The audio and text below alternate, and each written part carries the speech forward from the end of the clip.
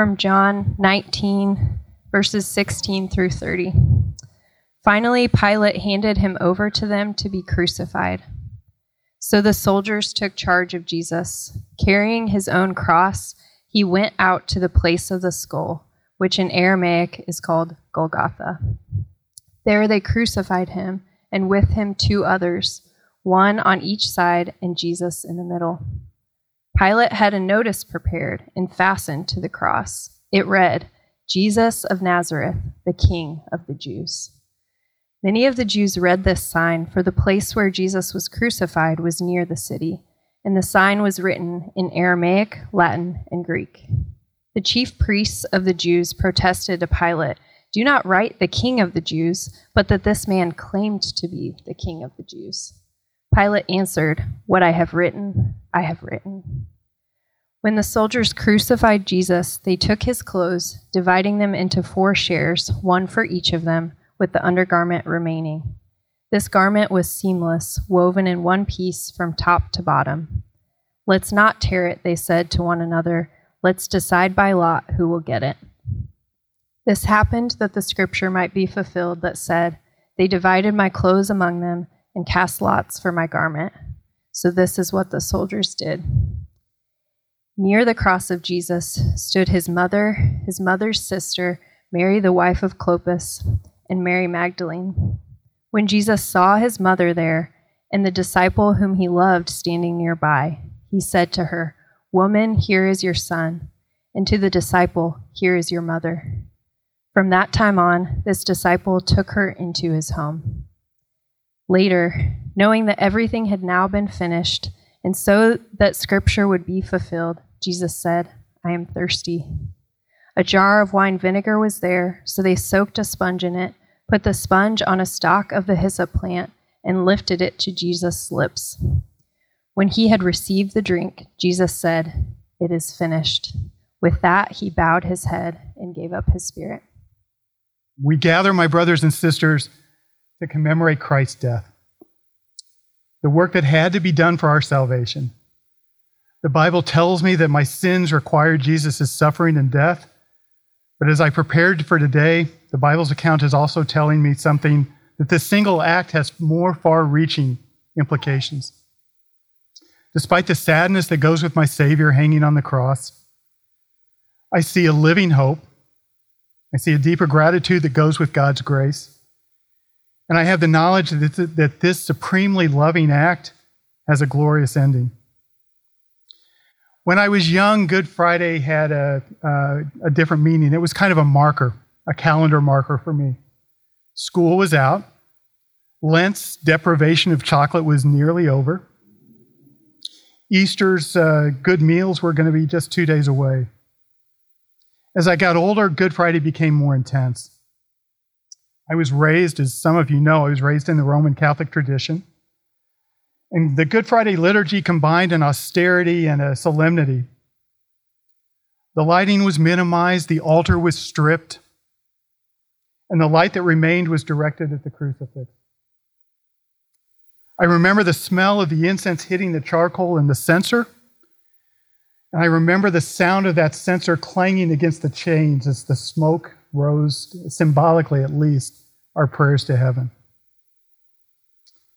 Overall, the setting was gloomy, focusing on Christ on the cross. The liturgy was moving, but it was incomplete. When I became a Christian, the Holy Spirit gave me a 360-degree view of this day. So why don't we dig in and see what John's going to tell us? Jesus' story is spread throughout the Old and the New Testaments, and in case you're worried, I'm not going to go over all of them. But I want to take verse 17 for an example, just a little bit before the passage that Allison read. John writes that Jesus is carrying his own cross. It's in there, signifying that Jesus alone is the unique, sinless, perfect, obedient Son who is solely capable of bearing the weight of our sins and the Father's judgment. The Father had always had our salvation prepared, and the Son is the means by which that salvation is achieved. From John's depiction of the crucifixion, I'm going to focus on 3 things this evening. First, we're going to see that short exchange that points to what's wrong with our hearts. Second, we're going to see the solution for what ails us. And third, we're going to see how that solution changes us. What's our problem? How can our problem be fixed? And how is that fix implemented? First, our problem. Verses 19 through 22 are going to describe a short exchange between the chief priest and Pilate. Verse 19 says, Pilate also wrote an inscription and put it on the cross. It read, Jesus of Nazareth, King of the Jews. Later in verse 21, it says, the chief priest of the Jews said to Pilate, do not write the King of the Jews, but rather the man claim that I am the King of the Jews. Why are the chief priests so angry? In their minds, this inscription gives Jesus standing. Jesus frequently pointed out that the religious leaders had turned their actions into little g gods. Their leaders had devoted themselves to the law without understanding that the rules of the law pointed to God, that it pointed to a softer heart. Over time, the chief priests had turned God's perfect law in a way to stratify their society. The stricter you adhered to the law, the more political power and earthly riches you would be blessed with. By creating this social structure that rewarded apparent devotion to God's perfect law, they missed God. So, what is the anger directed at? It's directed at Pilate. Pilate's asserting their king as someone who overturned the foundation upon which their value system was built. And it's clearly just a Pharisee's worldview that God, who had distinguished them as children of Abraham, it's this distinction that is their means of being right with God. And their righteousness was imputed to them as a birthright. That can't be the truth. No, Jesus' kingdom is built on faith in God, and Jesus is the king. The inscription was right after all. Pilate's response was dismissive. Pilate basically said, I wrote what I wrote. What is Pilate's basis for being so haughty? Well, Pilate has a worldview too, right? His little g God is built on the notion that there's no God and I make my own way. Thus, we see two conflicting worldviews embedded in this little spat between the chief priest and Pilate. One view maintains that my good works are my salvation. The other view holds that I am my own God. When these two views come into contact, conflict inevitably is going to arise. C.S. Lewis offers a similar little exchange in The Great Divorce. During the bus ride from hell, he writes, one of the quarrels which were perpetually simmering in the bus had boiled over, and for a moment there was a stampede. Knives were drawn, pistols were fired, conflict. What Lewis is saying is that when we're separated from God on a bus in hell, there's no middle ground. What matters is what I want. Anything in my way deserves knives and pistols. It would be easy for us to just skip over this encounter. It's one of those eyewitness accounts that the Bible specializes in. Yet in this snippet, there's something for us to chew on, something for us to meditate on. Both the chief priest and Pilate are practicing their pride. I know in my own heart it's just so easy for me to access this sort of self-glorification. However, the short encounter carries a very important lesson. The cost of the worldview is great.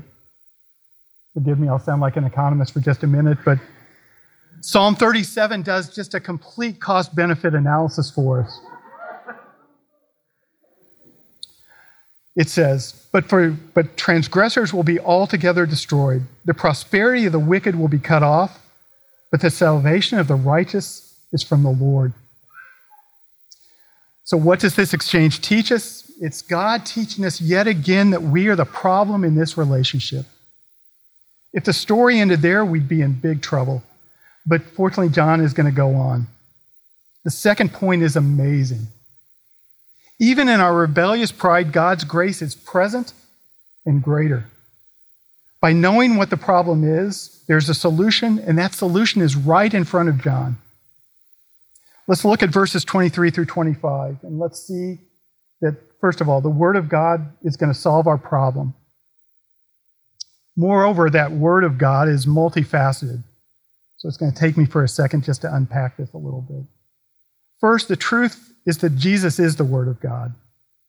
Second, we see that Jesus finds ultimate comfort in God's word. And third, the word of God is Jesus' source of power. If we go back to the beginning of John's gospel, it's written in chapter 1, verses 1 and 2. In the beginning was the Word, and the Word was with God, and the Word was God. He was in the beginning with God. John identifies Jesus as the Word of God. He was actually using, in the Greek, a word that's the word's logos. Forget for a moment, just for a moment, the outburst of literary sophistication that's being exhibited by a Galilean fisherman, which, if it does nothing for us, it's a testimony. It's assuring us that this is an amazing God-inspired testimony, a word of God. But as we see, what John is doing is something much deeper. He's using Stoic philosophy from the Greeks to identify Jesus as the Word of God. That term logos applies to a principle which refers to a universal divine reason, immanent in nature yet transcending all oppositions and imperfections in the cosmos and humanity.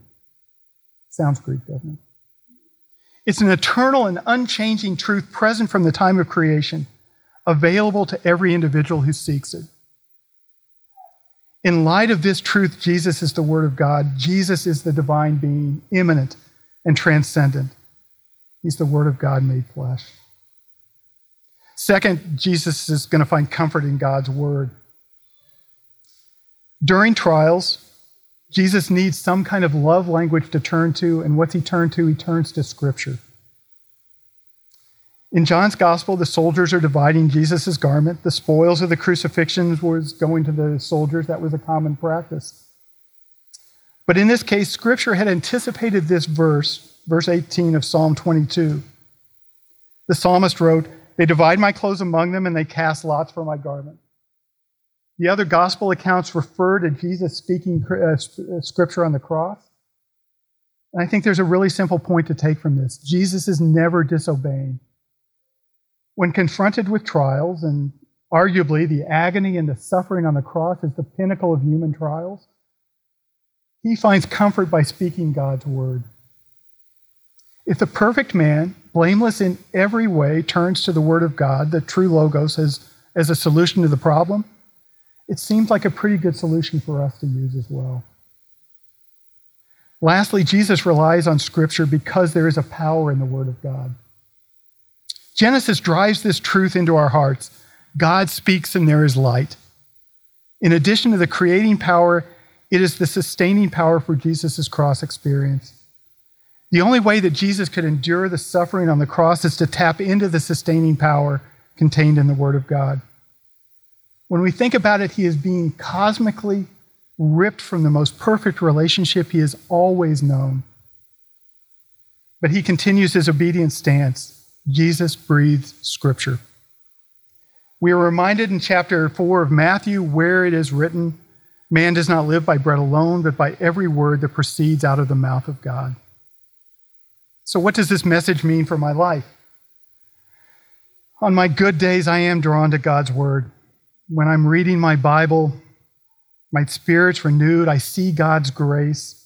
I feel his presence. And I'm armored against Satan's lies and my own efforts to undermine my relationship with God. Some days I cannot wait to be with the Father, with our Father. On other days, however, my own initiative has a foothold and I struggle. This is life in the already but not yet. The Holy Spirit is already living in my heart, and these trials are an invitation to let him be in even greater control until the race is complete and I'm no longer separated from God. There's a very short way to encapsulate the first 2 points in John's crucifixion. The 18th century Puritan preacher Jonathan Edwards writes, "If the case be such indeed that all mankind are by nature in a state of total ruin, then doubtless the great salvation by Christ stands in direct relation to this ruin as the remedy to the disease." So we are our own worst enemy, but God gracefully offers us a cure. So now we know what the problem is, and we know that God's word solves our problem. There's one more truth to tap into.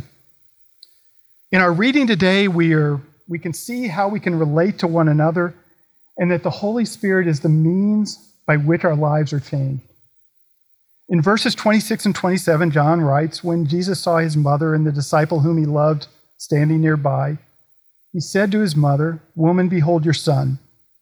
Then he said to the disciple, "Behold your mother." And from that hour, the disciple took her to his home. With his death imminent and the excruciating physical pain and the separation from the Father going on, Jesus gives us a picture of how we should live in the light of his atoning sacrifice. In those 7 words, he offers a complete summary of the community commandments. By recognizing our own selfishness is the heart of our problem and that Jesus is the solution, as God's word, there's one more step.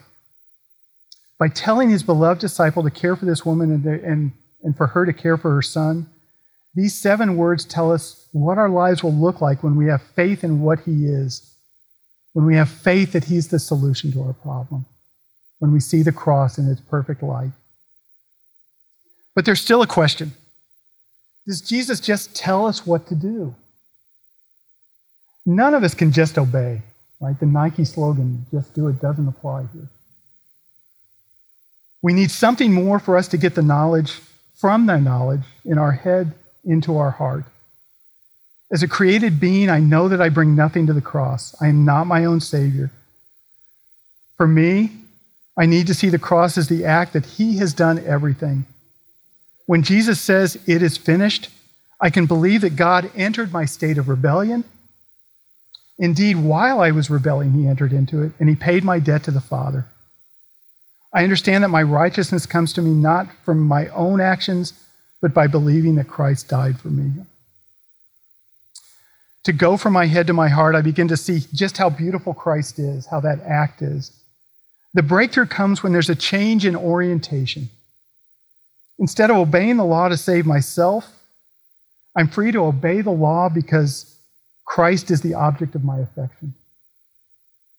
I see how his total obedience, what it looks like. I realize I cannot accomplish this on my own, and I gratefully turn to him as a Savior. So now I've got my 360-degree view of what the cross is doing for me. There's one more step, brothers and sisters. Jesus does not leave me to figure out how to lovingly obey him. Indeed, he gives me the means by which you and I can obey him. After the resurrection, John writes in chapter 20, verse 22.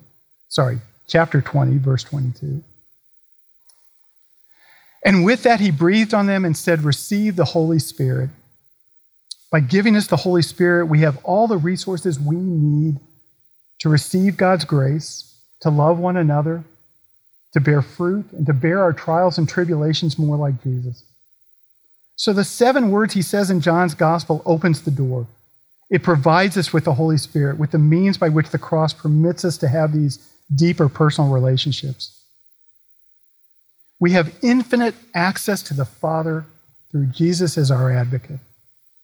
And by the Holy Spirit, we are enabled to love one another and to care for one another. I guess more importantly, what I think is that Jesus is telling us we have the freedom to love like that because he bore the cross, he suffered the crucifixion, and on Sunday he's going to rise for us. As I close, I want to come back to John's account of the crucifixion for just one last point. As we look at the backbiting that's going on between Pilate and the chief priest, we can use the Old Testament to help us see things just a little bit differently, maybe a little bit more broadly. Pilate proclaimed that Jesus is King of the Jews. The inscription is written in the 3 primary languages of the Palestinian corner of the Roman Empire. Right? They're written in Aramaic, in Latin, and in Greek. In this simple act, God is working through Pilate to fulfill a very long ago held prophecy. That prophecy was the covenant that he made with Abraham. In Genesis 15, it's revealed to us that it is through Abraham that all the families of the earth will be blessed. Those 3 languages are opening the door that the gospel is going to go everywhere. It's going to go to all the reaches of the earth. Jesus is fulfilling that promise. The last thing I want to say is that I think that what John is telling us is that we've got this important point. Jesus is king. It's in the inscription. It's an upside-down view of kingship, no less. He's paid our debt completely. He's accepted our rebellion, and he's loved us despite it. He died so that we can live. I think our hearts yearn for such a king, and that there he is. He's on the cross for us. On this side of the cross, we're blessed to see how God has gloriously planned for our salvation. And in typically paradoxical fashion, we look upon his death with sadness, yet know that Sunday is death's great defeat. Will you pray with me?